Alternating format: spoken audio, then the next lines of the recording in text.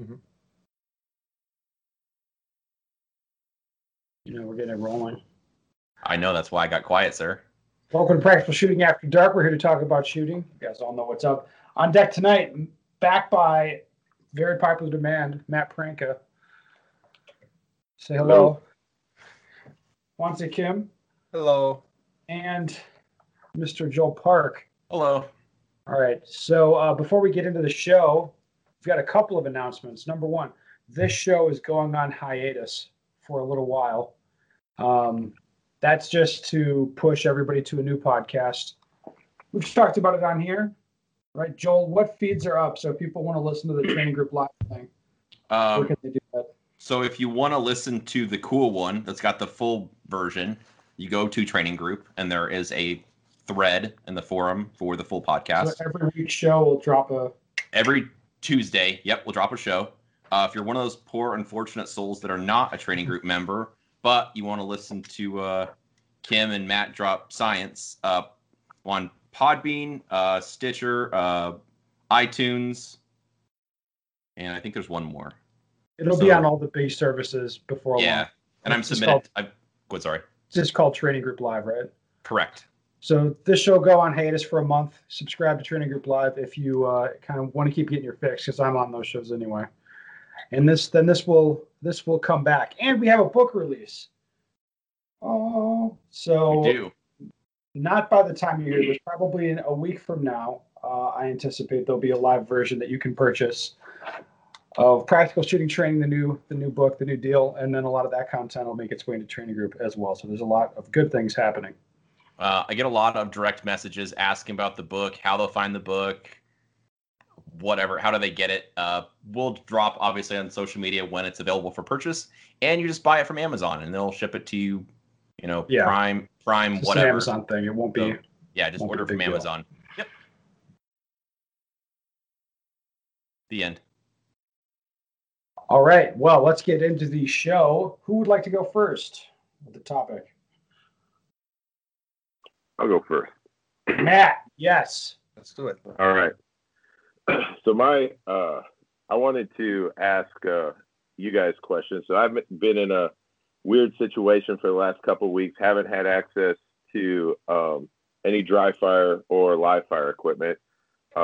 Still been doing like the normal amount of kind of physical training I've had, but I've tried to like curtail it more to like explosive movement stuff that is very practical, or very necessary in like practical shooting.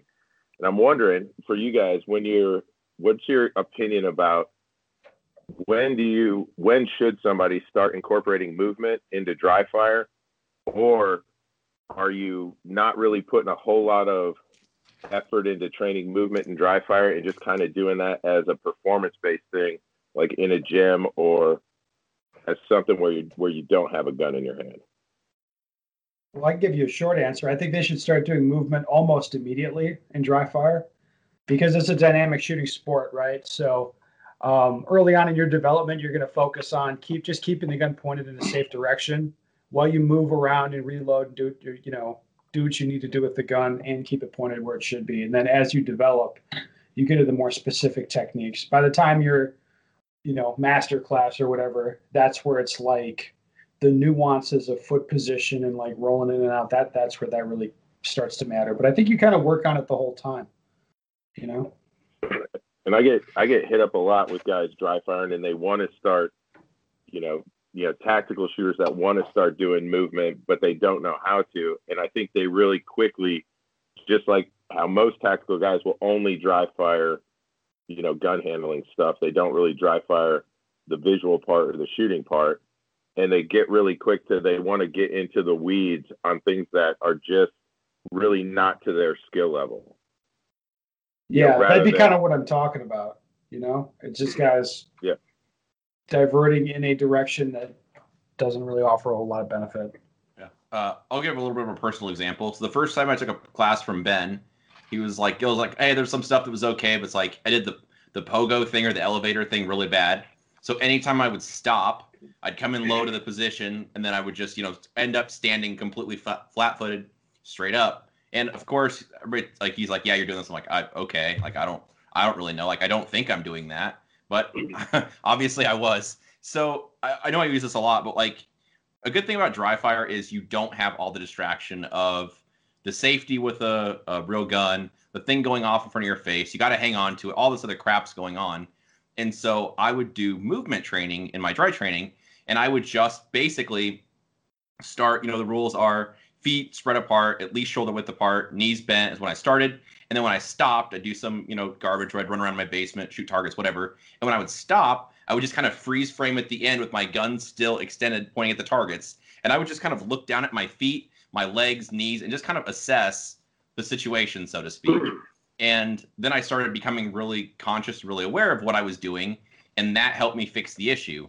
But I don't think I would have fixed it as well if I was at the range running around with a loaded handgun that I have to be very careful about, make sure I'm pointing it the right way and it's going on off and all this other stuff. So it was a really good way for me to look at one specific issue I wanted to fix and focus on that without other distractions. And dry training is really good for that, I feel. Yeah, I personally do both. So like, dry fire movement, that's absolutely in my like minimum required training routine, meaning, like draw, gun handling stuff, target training and stuff. I have like at least 20 minutes of training in off season. But in this kind of case, I do shooting focused movement training, which meaning I start with stationary draw and I would add step or two after another. So, and then I'll go up to like 3-4 steps as I am drawing. So I'm practicing movement draw, basically movement reload, shooting the move, those kind of minimum stuff. But I do movement focused training too. So to say, I'm training like a football player. So I'm working on my ankle stability, the glute development kind of thing, good core engagement. I'm not doing like a weightlifting per se, but I'm doing exercises like lunge or jumping jacks to develop those muscles. Not to the point I'm like Usain Bolt, but to the point I feel very stable. I feel no fatigue in a short training. So it's funny you say that. So that's kind of what I've been doing the couple weeks, last couple weeks, is focusing on that like explosive movement, really nothing more than like 12 or 15 yards, but being very stable, decelerating, almost like a suicide drill, kind of like Ghost Stop, but with no targets, where it looks more like just a functional fitness exercise, but being very stable from the stop and very explosive on the go. Yes. So as I noticed, a lot of guys in a squad I shot with at the last match, moving and shooting positions, usually the last position of a stage, being very, very unstable, not on easy shots when there was no need to be unstable.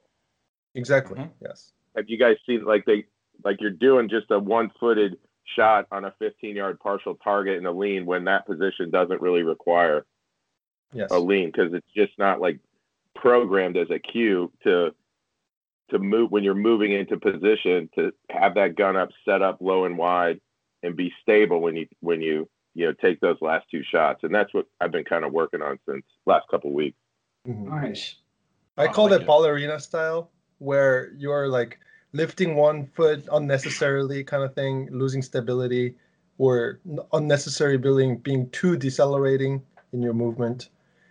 In movement focused training, I focus a lot in explosive acceleration and deceleration. I think a lot of people neglect the deceleration phase.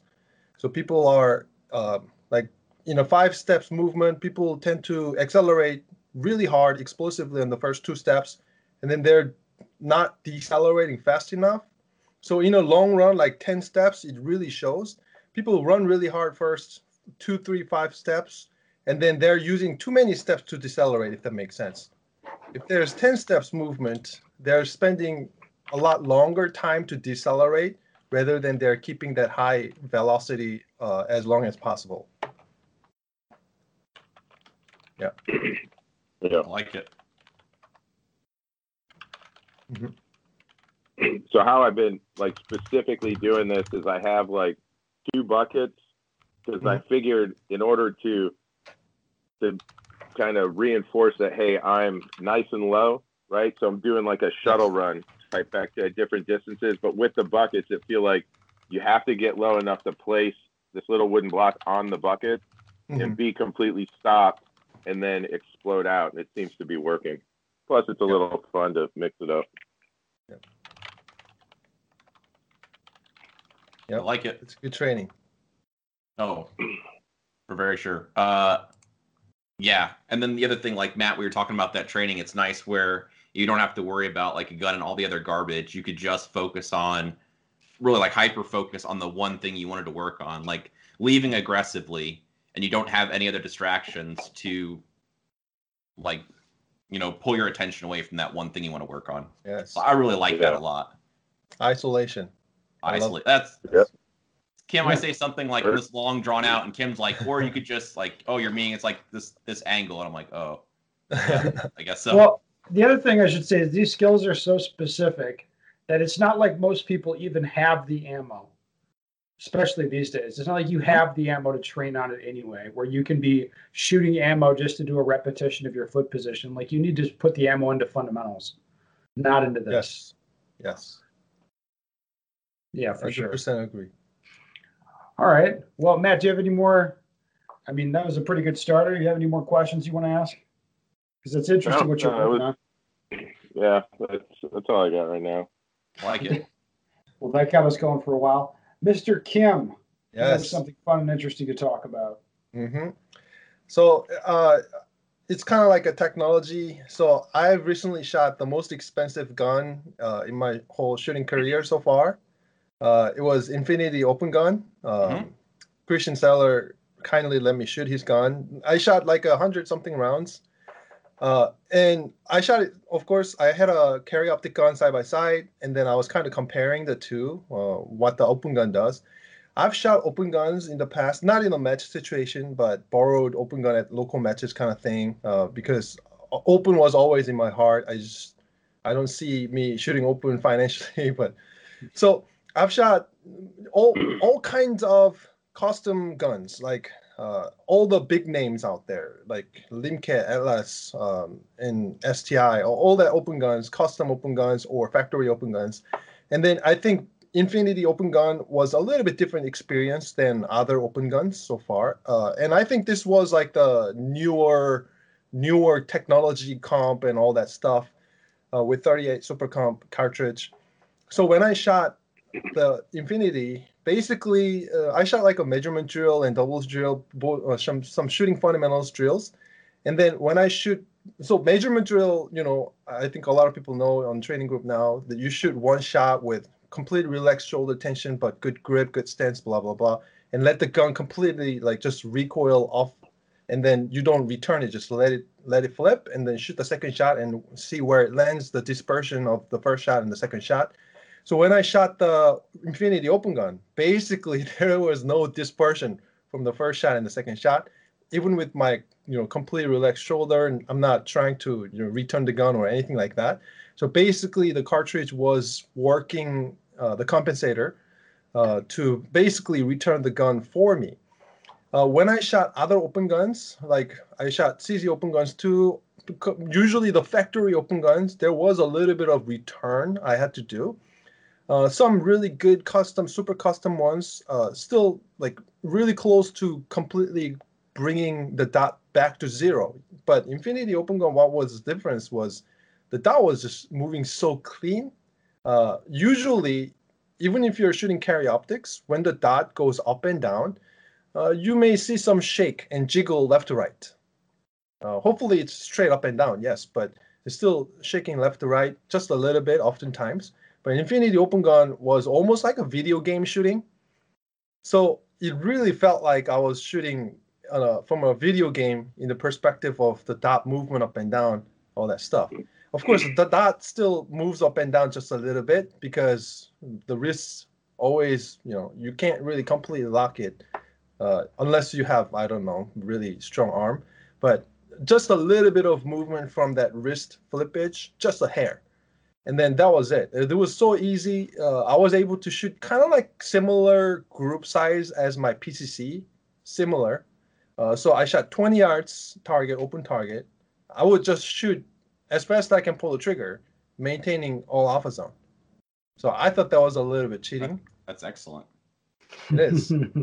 So I was pretty curious, like where the open gun technology is going. I mean, the guns I've shot that was coming from 5 years ago, like STI, open gun, stuff like that. I don't think those guns, when I shot, I wasn't able to do that. So I think I'm glad to see. I mean, I don't think there's a whole lot left in open gun technology now. It's just so marginal to make it even better than currently, I think. But I'm surprised how open gun was shooting kind of like PCC. You just hold a gun, hold it twice, and the shots are there. Wow. Good experience. I have experienced the same. Like I feel the same about the change in the open gun tech. Mm-hmm. Like now with everybody on the metal grips, Yes. Keeping the guns pretty flat. It's a big difference. Yes.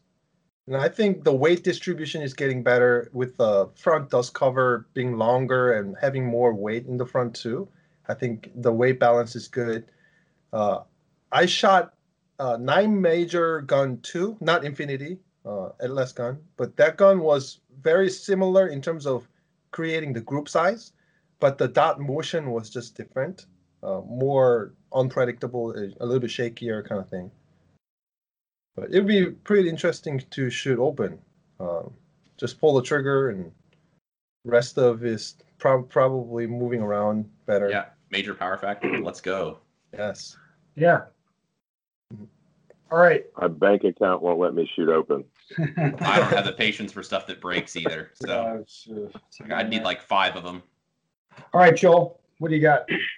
My topic actually ties into what Kim was talking about quite nicely. So, I messed around with a Glock for a while, Glock 34 for the last, I don't know, a couple months, where I haven't really been training with my Tanfo, and I suppose still kind of training because I'm always going to be doing something with training, but it was like Ben, what we were saying before we started recording, kind of training without consequences, where that's where I said it'd be like a vacation. It was fun. I mean, like, to go I'll be real. Like, I've got a gun in my hand every single day that I'm messing around with it, or maybe I'm walking around the house dry firing, whatever. But it isn't really serious. It was just something fun. So kind of getting done with that. Go back to my Tanfo, which I'm training with now. I hadn't picked him up for probably at least 30 days since I didn't even touch my stock 2. And it feels a little shape, like the shape feels a little weird at first, and it's a little bit heavier, whatever. And I was over confirming a little bit when I drew because I was looking for the dot, but within 30 minutes, it was like I really hadn't left it at all. It was no big deal. And then today I go to the range and I was like, oh, I've got this new 34. So I brought this. It's still got the 3-dot sights, still got the factory internal. It's literally out of the box with the Glock factory sights. And I actually shot it. I mean, I would not want to take it to an area match, but I shot it okay. And so I went to the range with my friend Kenny today, and we were talking about that. And he made an interesting observation, which, it made sense, and I thought of that before too. He was shooting his open gun for a while. We shot open for years, and Kenny's AM class, he's quite good. He's like, when I switched to carry optics and he started shooting a Glock, he quickly realized all the shortcomings in his technique, things that he wasn't doing properly, because the gun was covering up for his mistakes. Because the open gun, like what you're saying, Kim, it's so heavy, the trigger's so light, it doesn't really matter how you press the trigger. And I'm not saying that there's no skill required, but that gun does, mask some of his, issues he was having with his shooting technique. The stock 2, a nice heavy gun that, I won't say it shoots itself, but it's easier to shoot. And then switching back to this Glock, a gun that's light. This has got a heavy trigger. It's got these factory Glock sights. I think it's kind of an interesting experiment to switch to a gun that's not optimal, that you're not really used to shooting, and just seeing how your technique holds up. Because what Kenny was saying in his shooting, he noticed quickly his trigger control was a problem when he was shooting a gun that wasn't a 1.5-pound trigger. And today I was shooting. I'm not saying I'm not bragging or anything, but I shot this gun with whatever it says 5.5-pound trigger and Glock sights, and the results were still okay. And anything that I saw that I didn't quite like, I would be having that same issue with my stock 2, or I'd have with an open gun. So anyway, I guess I don't have anywhere else to go with it. But there's one way to think about it, and this will be the way most people experience it, is if they start shooting with a Glock or whatever, some gun that's maybe not perfect, they want to start modifying it right away. And I usually tell people, you're not really losing a whole lot if you just wait to do that.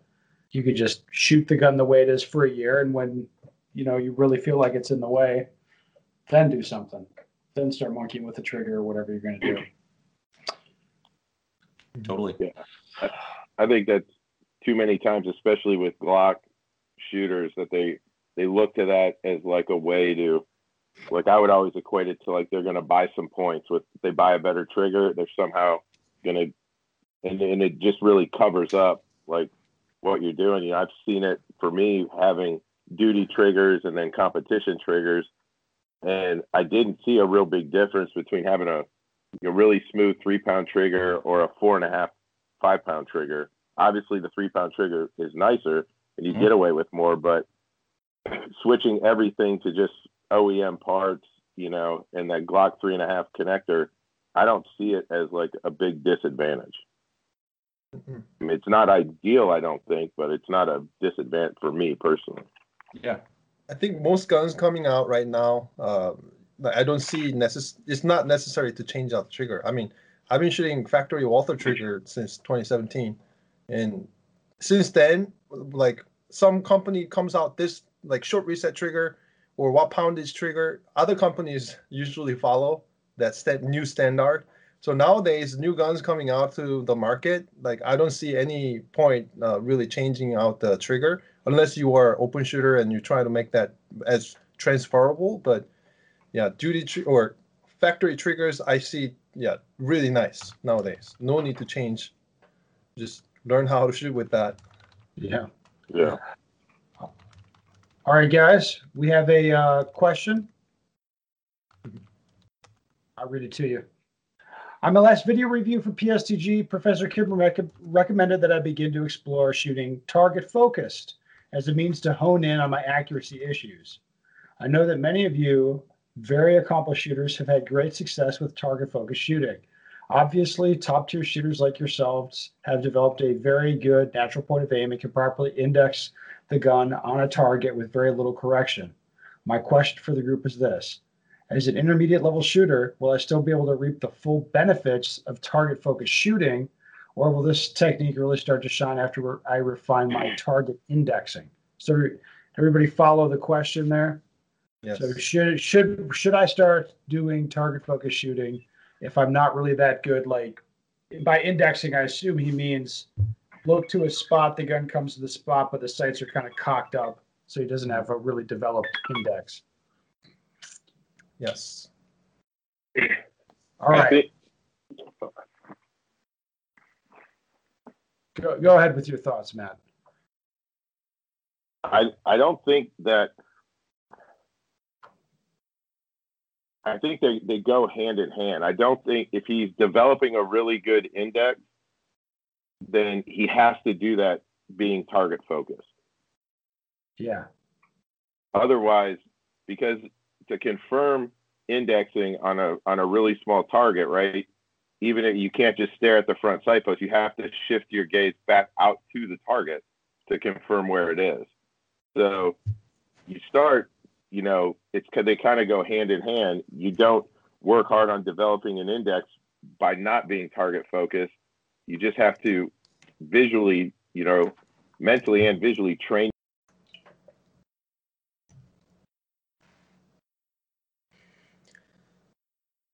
All right. I'm not sure what happened. I think we dropped Ben. I'll blame his Wisconsin internet.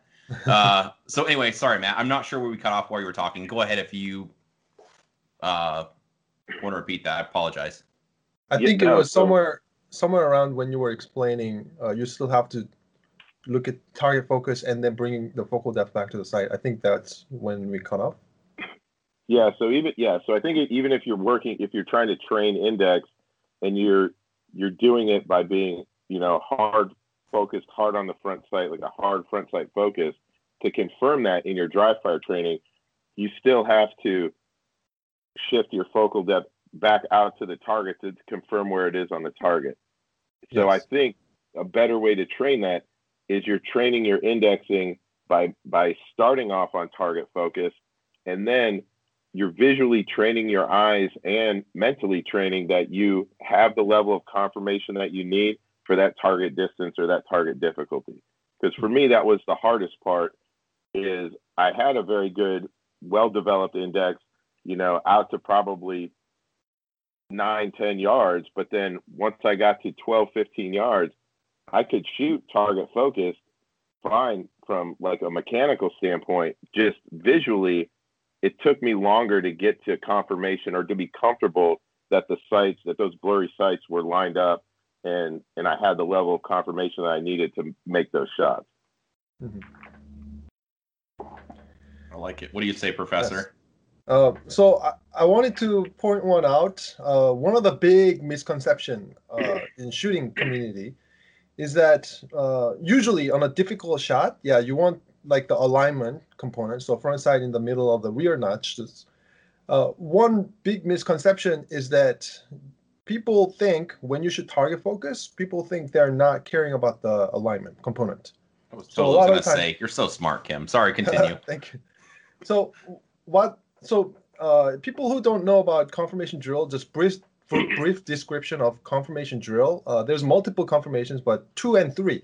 So confirmation 2 meaning as soon as you see the color of the fiber, you just shoot right away without really trying to realign things or check the alignment kind of thing. So you see the color, immediately pull the trigger. Confirmation 3 is stable, stopped gun with alignment checked. But now when we say alignment, a lot of people think they cannot, they need to focus on the front sight to check the alignment. That's not true. You can simply still have the complete target focus and align the sights with completely blurry front sight and the rear sight. Of course, me personally, if there's a fiber, it really helps to align it a little faster and have a better information. So one good way to do, like this person has index issue, for example, just keep doing and make sure when you have that crooked sight, maintain the sight to the target and keep sights blurry, and then try to align with the blurry sights. That's a really good way to train target focus and still be able to shoot with more or less aligned sights. Of course, if it's really blurry, the amount of lights in between the front and the rear notch and top notches are a little more blurry. So the accuracy may be just a little bit different, but in our practical shooting, you'll be pretty surprised. You just set up a 25-yard target, which is most common far distance target, and then simply just bring the gun up to your eye level, and then just hard focus on the target and let your sight completely blur out, and still have like a alignment effect. Like you can still align with the blurry sights, and see how accurate you can shoot with that blurry alignment. So some people may say, hey, then what's the benefit? If it's a hard shot, you just look at the target first, sights come up, and you change the focal depth, and you probably shoot the same time, right? So the real difference with target-focused blurry aligned shooting versus clear aligned shooting, which is front sight focus, usually the time difference is in the standard deviation, meaning when the sights are very clear, very sharp, there's a lot of information. Oftentimes, people try to pay more attention or take more time to align to a super fine alignment. Whereas the sights appear blurry, oftentimes, because it's blurry, less information, you cannot really completely, really finely align with completely blurry sight. I mean, yes, you can, but visual feedback is different, is what I'm saying. So when I experimented, I did it actually on 35-yard target. I would just low ready, bring it up at the buzzer, and then check the time target focus shooting versus front sight focus shooting. But both shots were checked aligned. If it's a not aligned sight, I would do the best to align to a level I want to shoot. So in this kind of case, I was getting more consistent number like 80, 85, 83 on a target focus shooting, but in a front sight focus shooting, I was getting like 90, 1.2, 1.1, like big deviation because of my, a lot of times psychologically, you want to align really finely at that distance, and front sight being sharp gives me too much information. I'm trying to align more than necessary, if that makes sense. So that's one downfall of it. And another thing is for the second shot too. If you are completely maintaining your vision onto the spot on the target, you have a better spot to have your sights arrive to. Basically, kind of like I gave an analogy to somebody. If you're driving a motorcycle, you want to look at the end of the corner, not the wheels. If you are shooting first shot, of course, a lot of the times they look at the target, and when the sight comes up, they now shift focal depth to the front sight, and then they forget to look at the target again for the second shot. So they're not driving the gun or bringing the gun back down to a specific spot in that point, because they maintain their focal depth to the front sight for the first and the second shot. They're not confirming the spot they want to shoot for the second shot. If they want to do, they're going to be like target front sight for the first shot and the second shot. That's a lot complication there. So oftentimes I see a lot of people having the second shot somewhere else because they are not shifting focus back to the target site. That's really complicated, too much information, and this is not really the optimal way to shoot in competition, practical shooting at least. Bullseye, different situation, of course. Right. Kim, Yes. you always dropping signs and saying smart things. Thank you. I was totally gonna go the same place you did, about where people say target focus and they just automatically assume, okay, the target's in focus. I understand that the sights are blurry and they just like, okay, whatever. But yeah, they ignore the part that regardless if your sights are blurry, you still have to care about the alignment. And I mean, like, I think, Kim, you do target focus for everything. Is that correct? Right now with the Yeah. iron sights, yes. Yeah, right. We were talking about that before. So yeah, in the same way, iron sights, it's a head box at 15 yards. It's going to be target focus. If it's a 3-yard burner target, it's going to be target focus. But like what you're saying, the level of attention to the sights and how aligned they have to be, regardless of being sharp, blurry, in focus, out of focus, the alignment still has to be there, because that's the important part. Me personally, I would say 99.9% is target focus because, of course, everybody has different vision. I was born with very bad eyesight. I have astigmatism and all that stuff too. So the degree of blurriness when I shoot target focus, I believe, is more blurry than most other people. So I am currently shooting with the regular glasses. I cannot physically see sharp front sight with the regular glasses. So I'm still shooting with it. I used to shoot with different prescriptions so I can see the front sight sharp. But right now, around 20 yards headshot with a notion on the bottom. In that kind of case, I had to shoot front sight focus. But again, when I shoot front sight focus, it's still not clear front sight because of my vision disability or, yeah. So I am focusing on the front sight at 20 yards, no shoot underneath head box because of the risk. Sure. But anything less risky or less difficult, I mean, how many times do we see 20-yard head box in a match? I don't think I've seen ever. Yeah. Oh. And I think it's okay, for a lot of people that I'll teach like target focus shooting to, and they struggle with it. And it's okay if you have two different aiming schemes. If you can shoot target focus out to 10, 11 yards, and then anything past that, you feel like you need to be hard front sight focused, that's completely fine as long as you're in control of what your vision's doing. Yes. Not be on a 10-yard target and be target focused and then come back to the front sight, back to the target, back to the front sight, pull the trigger. Because I see that a lot where you can watch like kind of someone's eyes change, their head position change as they're shifting their gaze from the target back to the front sight to get confirmation, rather than not on the range, go back to dry fire and then start training the visual part of maintaining that target focus and getting to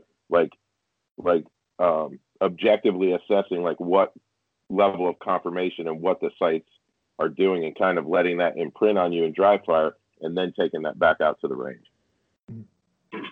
And just one clarification, when I did the 35-yard target versus front sight focus thing, I had about the same accuracy too. Yeah, and that's really worth trying also, just to see what you get for results. Because if you switch to target focus at whatever, a 20-yard, a full target, and you're not getting good results, you're having problems seeing the alignment, or something falls apart, you don't like something, whatever, then like don't do it. It's worth just trying it and seeing, what you like. The only thing I think that's not really shouldn't be open for negotiation is like what Matt's saying. The real close, nasty shooting, like 7 yards and in, that just has to be target focus. It's just too slow. Yeah. You can't watch the front sight for 5 yard, 7 yard, 3 yard shooting.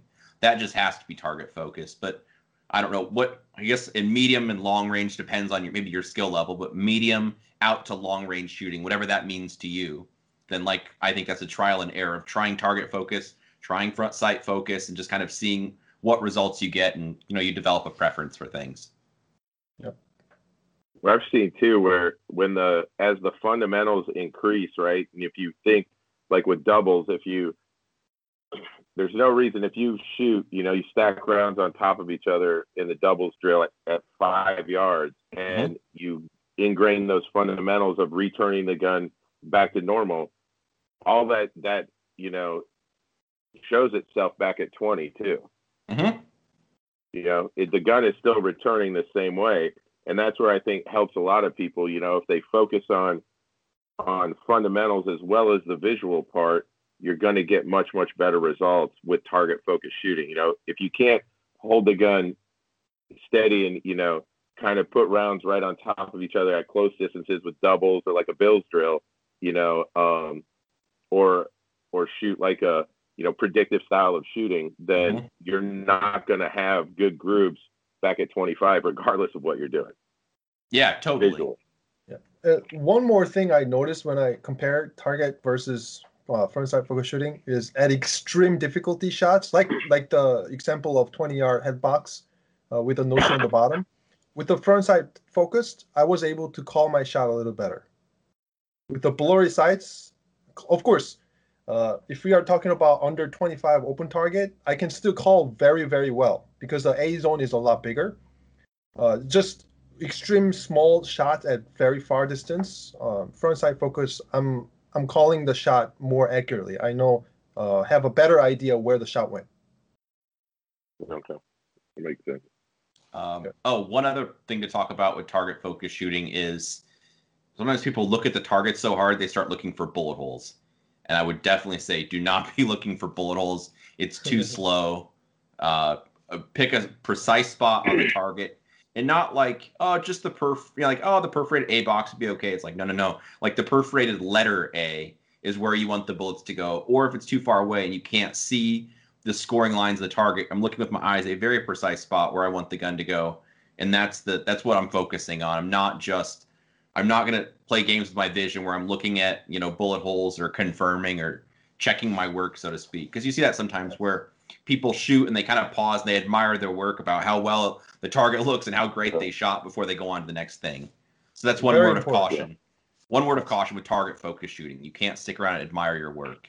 Yeah, I describe it as zooming into a target as if a camera would zoom in. Sure. I do that exercise pretty often. So I would just bring the gun up, and then I would change my focal depth to the target, to the front sight, and how much zoom in I can do onto a specific spot on the target too, rather than just seeing a brown target. And then I would examine how much blurry the sight gets too. That's pretty important, especially people with astigmatism and also people with both side shootings, because the double vision changes depends on the distance of your focal depth. Yeah, totally. So if you are aiming target focus at 25 yards target versus 5 yards target, the amount of double vision obscurity changes. Yeah, but one-eye shooters don't have the double vision. This is true. Yeah, it's not a one-size-fits-all, though. And that's with a lot of practical shooting. It's about experimenting and seeing what works best for you. And then I would encourage trial and error, because if you try something and it's a train wreck, it doesn't work out. You just know that maybe at this point in your shooting, it's not a good idea. But it's not like you did something bad. You're just learning from your mistakes. So experimenting is really important with shooting, I think. Yep, I agree. Well, guys, I was hoping our hippie host was going to return, but I don't know if he's having PC issues or what. So I guess this was a bang-up podcast. 3 of us survived. Listeners, if you have a question you want the answer to, go to my website, benstaker.com. Send me your question. I'd love to hear from you.